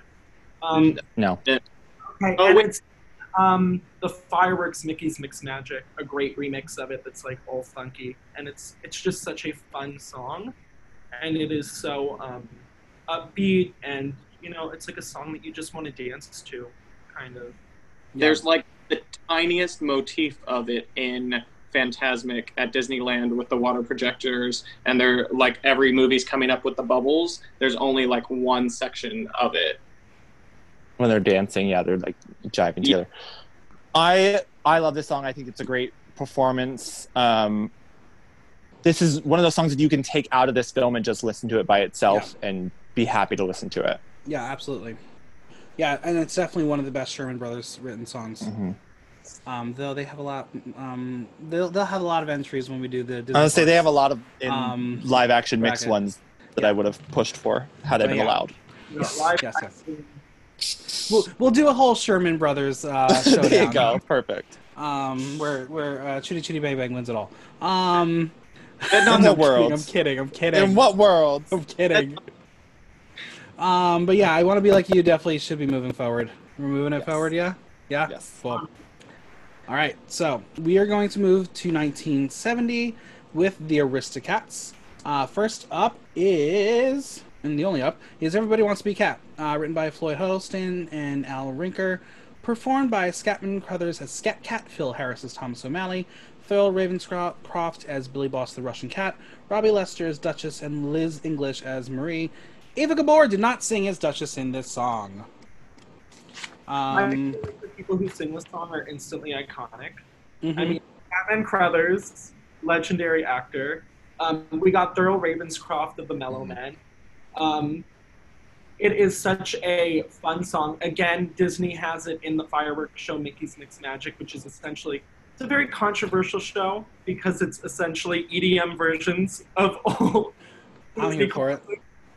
It was fun. But I think that it's such like a fun, upbeat song. I feel like the way it builds too is very intense, and it's a fun song to listen to. As far as in the grand scope of things, do I think it's one of the best Disney songs? No, but I do think it's unique and it should move on for the fact that I feel like it is such a, it's just a fun song to listen to.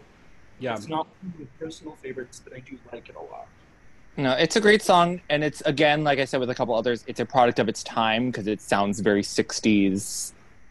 But I love it, and I think it's a cute scene. Is this one of my favorite Disney movies? No, but would I put this on a top 50 list? Yeah, probably. I think Aristocats itself though is underrated for the music that's in it. It has, like, of the classics, one of the best scores throughout, from the opening title sequence through to the end. But that's like Thomas O'Malley. What other songs are in there? Exactly. Oh. Whoa, we went there. I don't know. This song, yes. Anything else in it, I'm not gonna fight I for. feel like Cats is very looked over. Like, even when, like, you know, you would talk to people, like, I did a lot of Disney trivia at the parks kind of thing. Like, the second, like, you bring up, name, like, 7 Disney movies in France, there's, like, you know, people only get so far. And then when it's, like, it gets up to the Aristocats, people, like, completely forget that it takes place in France because I feel like nobody remembers the movie. Or not a lot of people. They remember Marie. That's about it. They remember the cute white cat with the pink bow. Yep. That's it. Everyone loves Marie. A lot of merch. So Yeah. she's really the only people, like, in the movie. in merch. Yeah. Yeah. Yeah. All I want to. So we're moving it forward. We're going with it right now. Yeah, for sure. Great. All right. So let's go into some potentially more controversy, but we're going to the third straight Phil Harris movie, where his voice is featured, and this time he's playing a bear again. But it is Robin Hood from 1973. The song that I pitched was Oodalali, written by Roger Miller. This is the first song, the first lyric song of the movie. Features Roger Miller as Alan Dale, the rooster, singing about the adventures of Robin Hood and Little John. And the phrase is a popular 50s saying meaning yay or yippee. I love this song. I know do a lot too. of people don't. I love and it. I love this movie. Like, a I lot of watched it people, last night.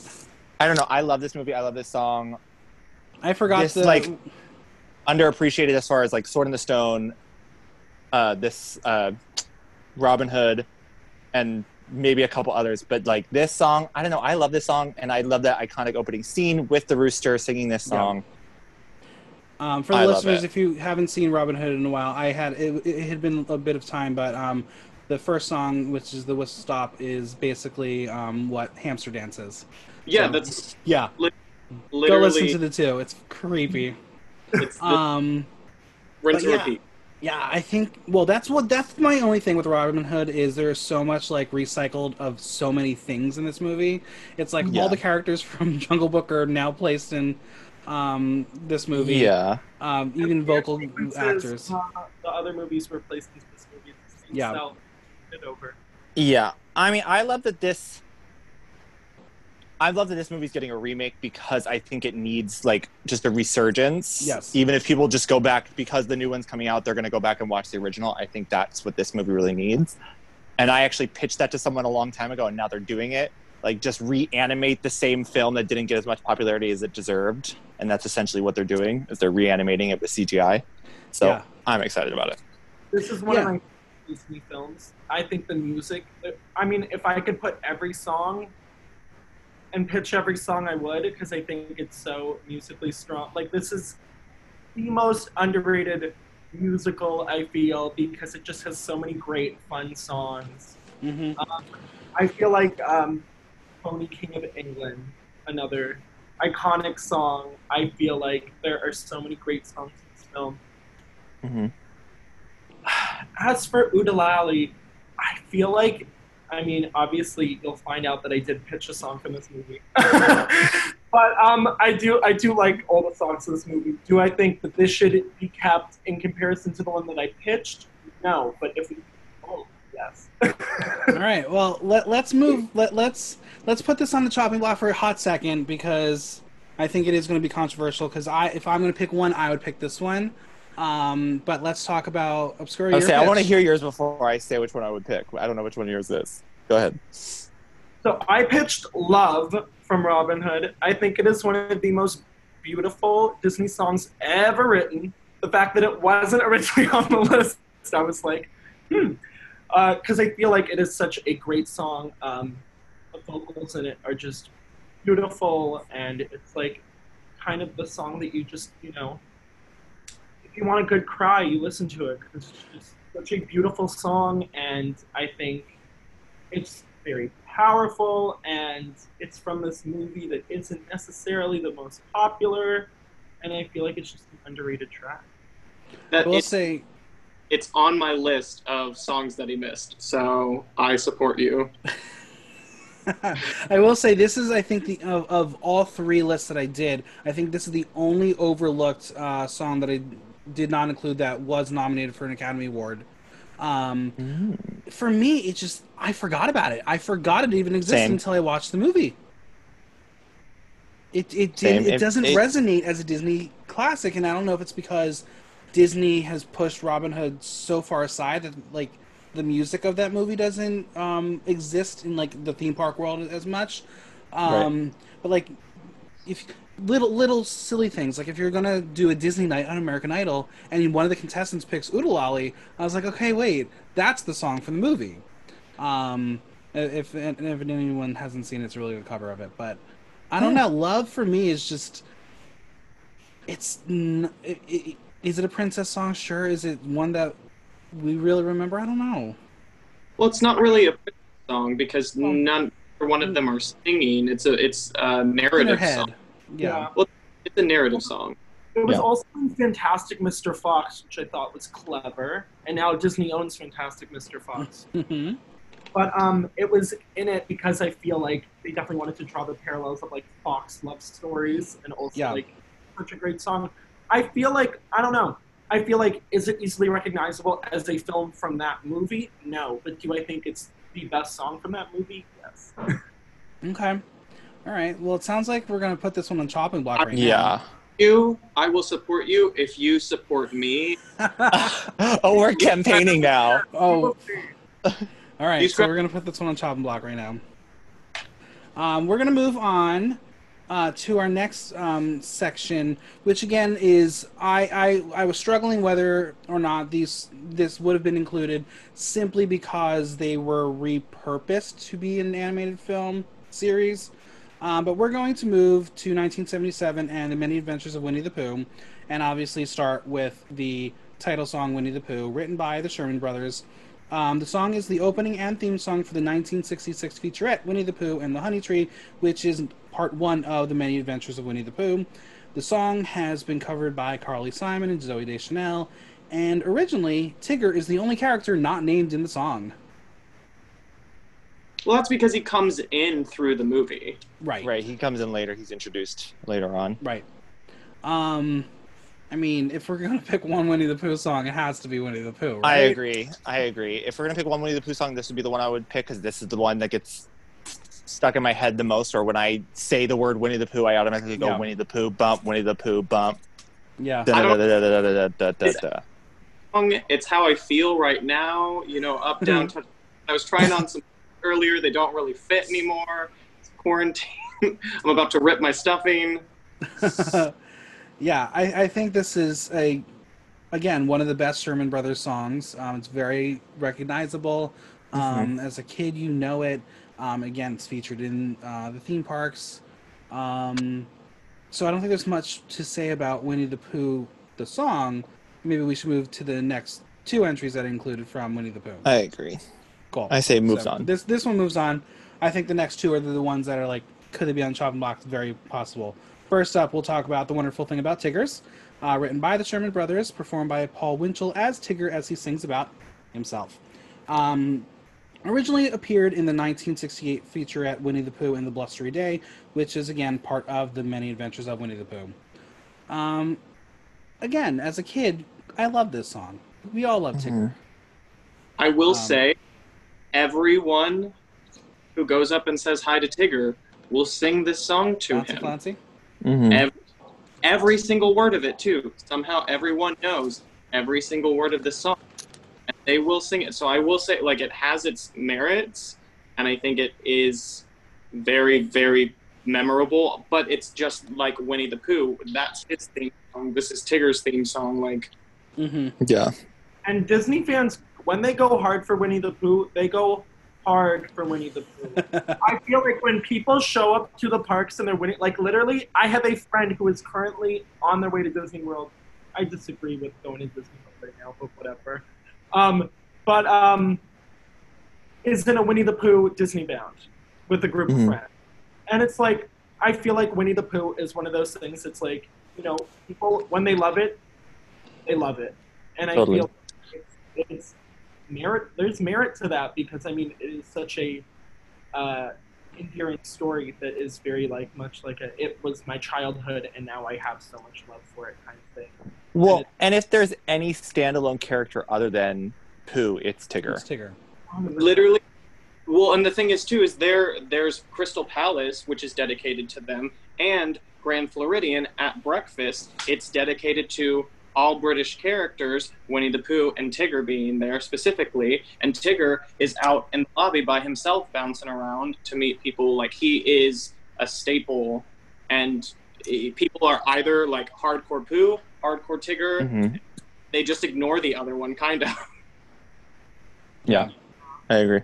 I think, honestly, both of these songs need to stay for diehard Pooh and Tigger fans. Okay, so we'll keep Wonderful Thing About Tigger's on here right now. And we're going to move on to our last entry from Winnie the Pooh, which is Heffalumps and Woozles. Written, again, Sherman Brothers. It is sung by the Mellowmen during Pooh's Nightmare. Originally appeared in the 1968 featurette Winnie the Pooh and the Blustery Day. And you know what? It has drawn many comparisons to Pink Elephants on Parade, but I think Heffalumps and Woozles is a better song. I think it almost has a more menacing sound to it fully. To me. And I think the visuals I like the visuals in Heffalumps and Woozles more than I like Pink Elephants because it's like Haunted Mansion. It's scary and funny. It's not just scary. So it's got that tongue-in-cheek humor to like some of the looks of the Heffalumps and Woozles that you see, whereas you don't get that as much with like they thought they were being funny, but they were just being weird when they made Pink Elephants. In all honesty, yeah. I feel like Heffalumps and Woozles is like, you know, it's like something that haunts every kid's nightmares kind of thing. Also, like even the scene in the attraction is kind of insanely terrifying, and like I feel with every version of the attraction they make that scene a little more terrifying. Like the one that they installed at Shanghai is the scariest theme park attractions. See, Winnie the Pooh is one of my favorite attractions, though, to be honest, like the part where you bounce with Tigger, but going into the like Heffalumps and Woozles ride, remembering back to when I was 5, I remembered that room specifically as a child, like that whole area, that song. But I mean, I will say that with this song, I would offer it up on a platter to save some other songs. I would too. Yeah. I would agree. Mm-hmm. I was thinking the same thing. I'm like, I really love this song. I really love this scene, visually, sound-wise. But would I tell someone this is, if they have to listen to any one Disney song, would I put this in a suggestion? I would probably not. Why not? Right. Why not? If we're gonna have why not? One has to be the one to go. Yeah. Yeah. All right. Well, let's put it on the chopping block. All right. We're moving on to 1981 to The Fox and the Hound. The song is Best of Friends, music by Richard Johnston, lyrics by Stan Fiedel. Performed by Pearl Bailey as Big Mama, the song is about the beauty and magic of friendship, despite how Todd and Copper should be enemies. I'm just going to go on the record and say, when I watched this movie for the first time, my mom thought someone actually died because I sobbed so loudly when I watched it. Gorgeous song. I think this has to stay. Like, I have no ifs, ands, or buts about it. One of my best friends, her last name is Cooper. I call her Copper. She calls me Todd. Like this, like because it resonates with best friends, and you know, you grow apart and you grow different, but there's always still that connection that you'll always. You may have a best friend that you haven't talked to for 10 years, but you catch up like nothing has gone by. And yeah, See, I get that, and song. I love that. I love this movie. I like this movie. I wouldn't say I love this movie. I like this movie, but I don't know. It's definitely not one of those that I'm like, I wouldn't fight for this song. If someone was going to tell me they wanted to chop it, I wouldn't fight for it. Personally. I would fight for it. I think this is a great song, and I think it's underrated.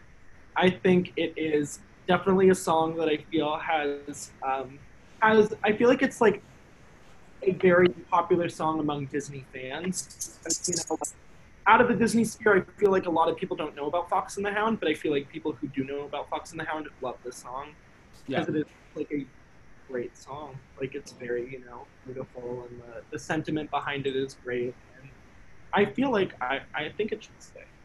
Okay, yeah, I think I'm feeling like Best of Friends is a contender. I think this movie also is one of the underrated ones with great music. Yeah. Because there's literally like Appreciate the Lady. There another song? Or I'm thinking of the second one. I don't know. I mean, I think I don't know. I think this is the song from the movie. Oh, there's that whole like poem, sad song when she's she's taking him to the nature preserve. Oh yeah. No, I would definitely say this is the song from this movie, but also there's a reason why this movie is considered what almost ruined Disney Animated Studios. So, is it this one? Yes, this was one of this. I mean, it's been said a couple different times. I was like, Black Cauldron almost destroyed it all. Hold on, I love Black Cauldron too. I think it's a great film. I think that is the scariest villain. It's terrifying. 100% the scariest villain. Terrifying. But somehow, as a child, I was not terrified of him. I was like, I love this movie. Let's go. I was more terrified of Gurgi. Oh, Gurgi. Well, I was scared of E.T., so, like... And the fact that King was in an attraction at, I think Tokyo. Yeah. Mm-hmm. Yeah. Oh my god. And you see, like, the footage of it? Terrifying. He's scary. Yeah, he was real scary. All right, so Best of Friends, I think are we chopping blocking? Are we moving forward? Moving it forward? Okay, all right. Well, now we're going to move to our last film because I know we have one movie that we're bypassing. Robbie's pissed about, but we are going to talk about Oliver and Company, 1988, and we're just going to start with Why Should I Worry, written by Dan Hartman and Charlie Midnight, performed by Billy Joel as Dodger as he introduces Oliver to Street Savoir Faire. This was the first Disney song to be nominated for a Golden Globe. I think from this list, if it's not Oodle Alley that I'm fighting for, it's Why Should I Worry. It's great. Such a good song, such a fun scene in an film. Like with all like the running around and like the it's like not only like a horizontal journey but a vertical journey. Mm-hmm. In the movie, like there's all like the scaffolding and everything. I think it is such like a fun song. I think it's one of my favorite Disney songs of all time. I mean, I would agree. It's iconic. There's another one that's a great pop song. Yeah. In its own right, yeah. This one and Streets of Gold, they both feel like not really like Disney. They feel like separate songs because they were pop songs, whereas like Bette Midler feels... It feels musical theater, the Bette Midler song, yeah. I think Why Should I Worry is definitely one that should move forward. And then we can talk about our next Oliver and Company. It's not Streets of Gold, it's Perfect Isn't Easy. Because again, nostalgia purposes, and again, as we all love drag, this is a beautiful drag number. Is music by Barry Manilow, lyrics by Jack Feldman and Bruce Sussman, performed by Bette Midler as Georgette as an introduction song to her fancy, egotistical character. Is it a chopping block song? Probably, but I just wanted to be able to talk about it a little bit because it's such a good scene. I agree because it is. I feel like part of it parallels like Diamonds Are a Girl's Best Friend, like Marilyn Monroe. I think this song is very, like, I think it needs to stay. I'll fight for this one. Okay. To me, of the two songs from this film, personally, I like Perfect Isn't Easy better. The one that's more listenable and more relatable to the masses is Why Would I Worry? Or Why Should I Worry? But as a great musical theater song, as a great standard song, as a great character song, Perfect Isn't Easy is gold. I just think it's beautifully sung, beautifully performed, ridiculous, over the top, and brilliant. Yeah. It's a really fun sequence, and it's Bette Midler. Who doesn't love Bette Midler? One of the campiest Disney songs for sure. Yeah. I think that it's definitely. I mean, like, do I think about this song a whole lot?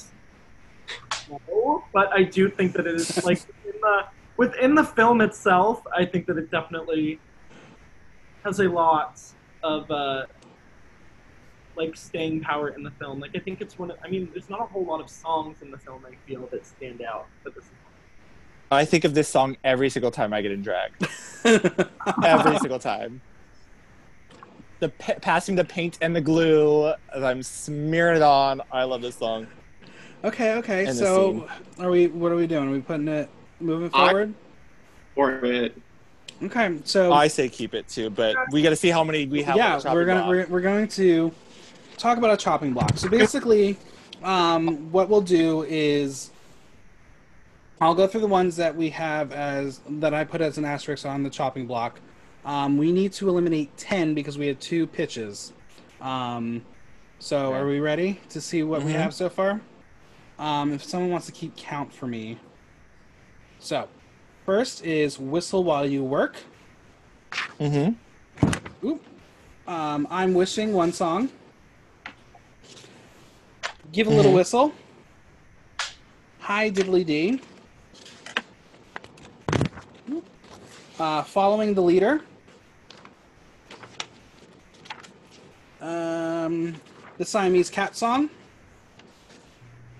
Higgitus Figgitus. Oodalolly. Love. Heffalumps and Woozles. Is that Who is 10? counting? So that's 10, but I'm gonna fight. All right, so we have 10 right there, and Ravi's ready to fight for One song. One song. And I have a list of a few that I would like offer up on a platter. Okay. Are there any other songs that we want to reconsider? First off, in those 10. I mean, I would fight for my pitch, but Okay. Okay. So, and I'm kind of going. I don't know. Part of me wants to fight for Oodalolly. I'm stuck here. The others I'm willing to get rid of, but Fifi, do you have any that you want to fight for? I like Oodalolly. I think of the 2 songs from that film, I think Oodalolly is the iconic song. All right, so we have 3 songs right now that we want to push forward. Are there 3 songs that we already said would push forward that we are able to cut? I'm trying to think what comes to mind. Oh, that we said we would push forward? Yes. I mean, for me, I have like April Shower, Unbirthday, I've Got No Strings. I would agree with you on April Showers. I can sacrifice April Showers, I think. I can too. All right, April Showers is gone. I'm sorry, Bambi, you are not going to be in our final 64. Okay. Any others? There are 2 more if we could do an exact swap, or we gotta start battling it out.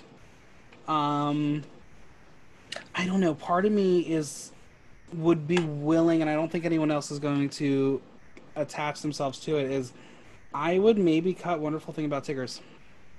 I think I would too. I was going to mention that. I feel like out of the 2 Winnie the Pooh songs, it's less iconic, and I feel like as far as Disney music comes, I don't think of Winnie the Pooh as the most complex and beautiful music. Did we cut Heffalumps? We did. Okay. I'd be willing to trade it for my pitch. Wait, which one was your pitch? I'm Wishing / One Song. Oh. I mean, Oh. did we completely cut that one? No, It is currently on the chopping block. Oh, it's currently on the chopping. Yeah. I would swap it for that, honestly. I feel like it's it's a better song. than Okay, that. okay. So we're getting rid of Tigger. Sorry. I mean, again, I love Tigger, but I think it wouldn't stand a chance in our next round anyway. So right, in order to List the chopping block again. so the chopping block would be Whistle While You Work. Okay. I'm wishing one song, even or we're gonna push that forward already. Give a little whistle. Hi diddly dee. Following the leader. Siamese Cat Song. Higgitus Figgitus. And then Hefflumps and Woozles, and then either or right now, Oodalali or Love. If there's one more song we can cut, we get both of them. Otherwise, we have to decide between one of them. With the two of these, I say Love is the more beautiful song, and I think it's more well written. I think Oodalali is the more iconic, more notable song. I would have to agree. I was gonna say I would offer up a song, but not for not for Love. I mean, I'd offer up On-Birthday for. I would honestly, when I think about it, Unbirthday is not the. I feel like more people are annoyed by it than like it. Okay, interesting. I disagree with that because a lot of people say they're annoyed by It's a Small World, but it's still in every park and people are still riding it. So. Right, that song may be the winner of the ultimate Disney theme park song. Yes, Robbie, don't shake your head. You know it's up there. But I don't know. I think Unbirthday is top 64. I agree. Oh no, I would be more willing to do a different song from Alice in Wonderland over Unbirthday. Interesting. I mean, I'd also be willing to offer up Hi Ho or I've Got No Strings. I just don't think either Oodalali or Love can surpass either of them. I don't think that they will make it to the finale if that's what we're going to talk about, honestly. If we're going to... I think what we're in the... It's going to be between Love and Oodalali.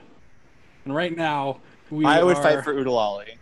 I think it's a split 2-2 right now, because me and Fifi are team Oodalali, and Robbie and Obscura are team Love. Mm-hmm. So, if we look at what we have in there, I mean, I will say I don't feel like we have a lot of those kitschy, catchy tune songs. We have Unbirthday. And Oodalali and Winnie the Pooh, whereas I do feel like we do have a lot of love songs. But I mean, you think of Disney and you think of love songs. Yeah, and again, it's one of those things where is the Academy Award nomination the thing that pushes Love over to the win? But Oodalali is the more iconic song from Robin Hood, so it's a battle of which one we want to push forward. I mean, there's always the option of putting it to a vote somewhere within the rest of the panel to see what they say, or putting it a vote to the Instagram listeners. But I think right now there aren't any other songs that we can cut to make way for both of them. The way that I look at it is if you put a gun to someone's head and said, name a song from Robin Hood, are they going to name Love? Are they going to? They certainly are, or they're going to start whistling. See, I honestly think, if someone I would probably start singing The Phony King of England. Yeah, I would too, because that's the more that's probably the most recognizable song from the movie for me, just because I feel like it's this riot song, almost. They're kind of fuck the king, and they're kind of rising up against him, and I think it's a fun song. But but I mean, I would just have both of them for nominated for an award. Right, and for me, when I made my initial list of the 8 songs I would cut, the only song that I don't know if it would have any attraction to cut, that I would have put in my first 8 would have been Perfect Isn't Easy. I thought about Perfect Isn't Easy, but I would not sacrifice Perfect Isn't Easy for love. That's my thought on it. I just feel like as far as Disney songs, I feel like Why Should I Worry is a song everybody knows from Oliver and Company. Okay. So, But I personally think both Oliver and Company songs are stronger than both Robin Hood songs. I would agree with that, yeah.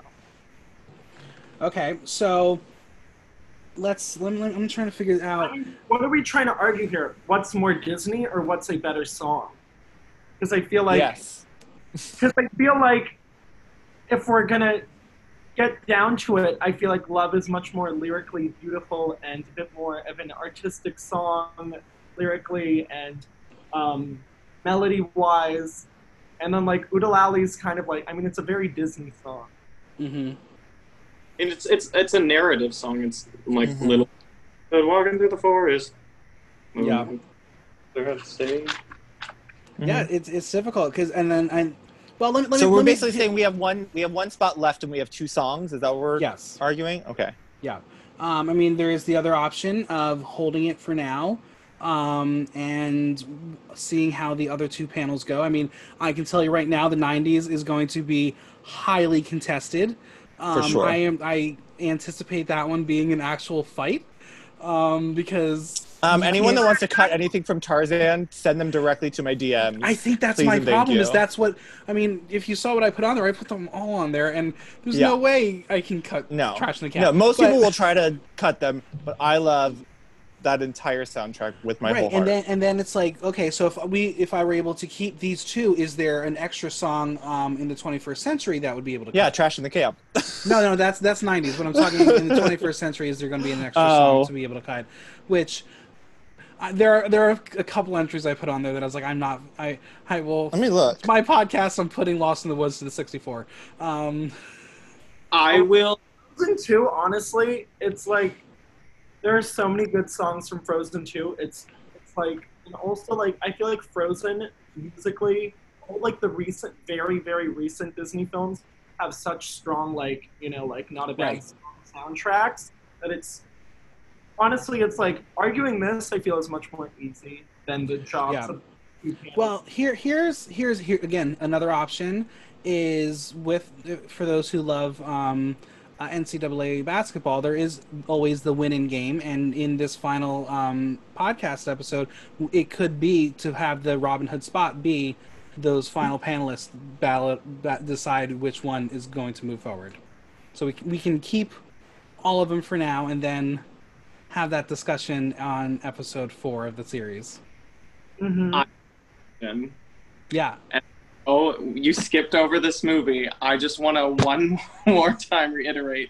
Does anyone else feel as upset about, like, as I am, that we skipped over The Great Mouse Detective and some of... I do like The Great Mouse Detective. I do too. I just But it's there's not a definitely- song it right is- now that I would cut for Great Mouse Detective. What song were you fighting for? I mean, I have 3 on the list. No, what I said. What one song were you fighting for? Okay, if...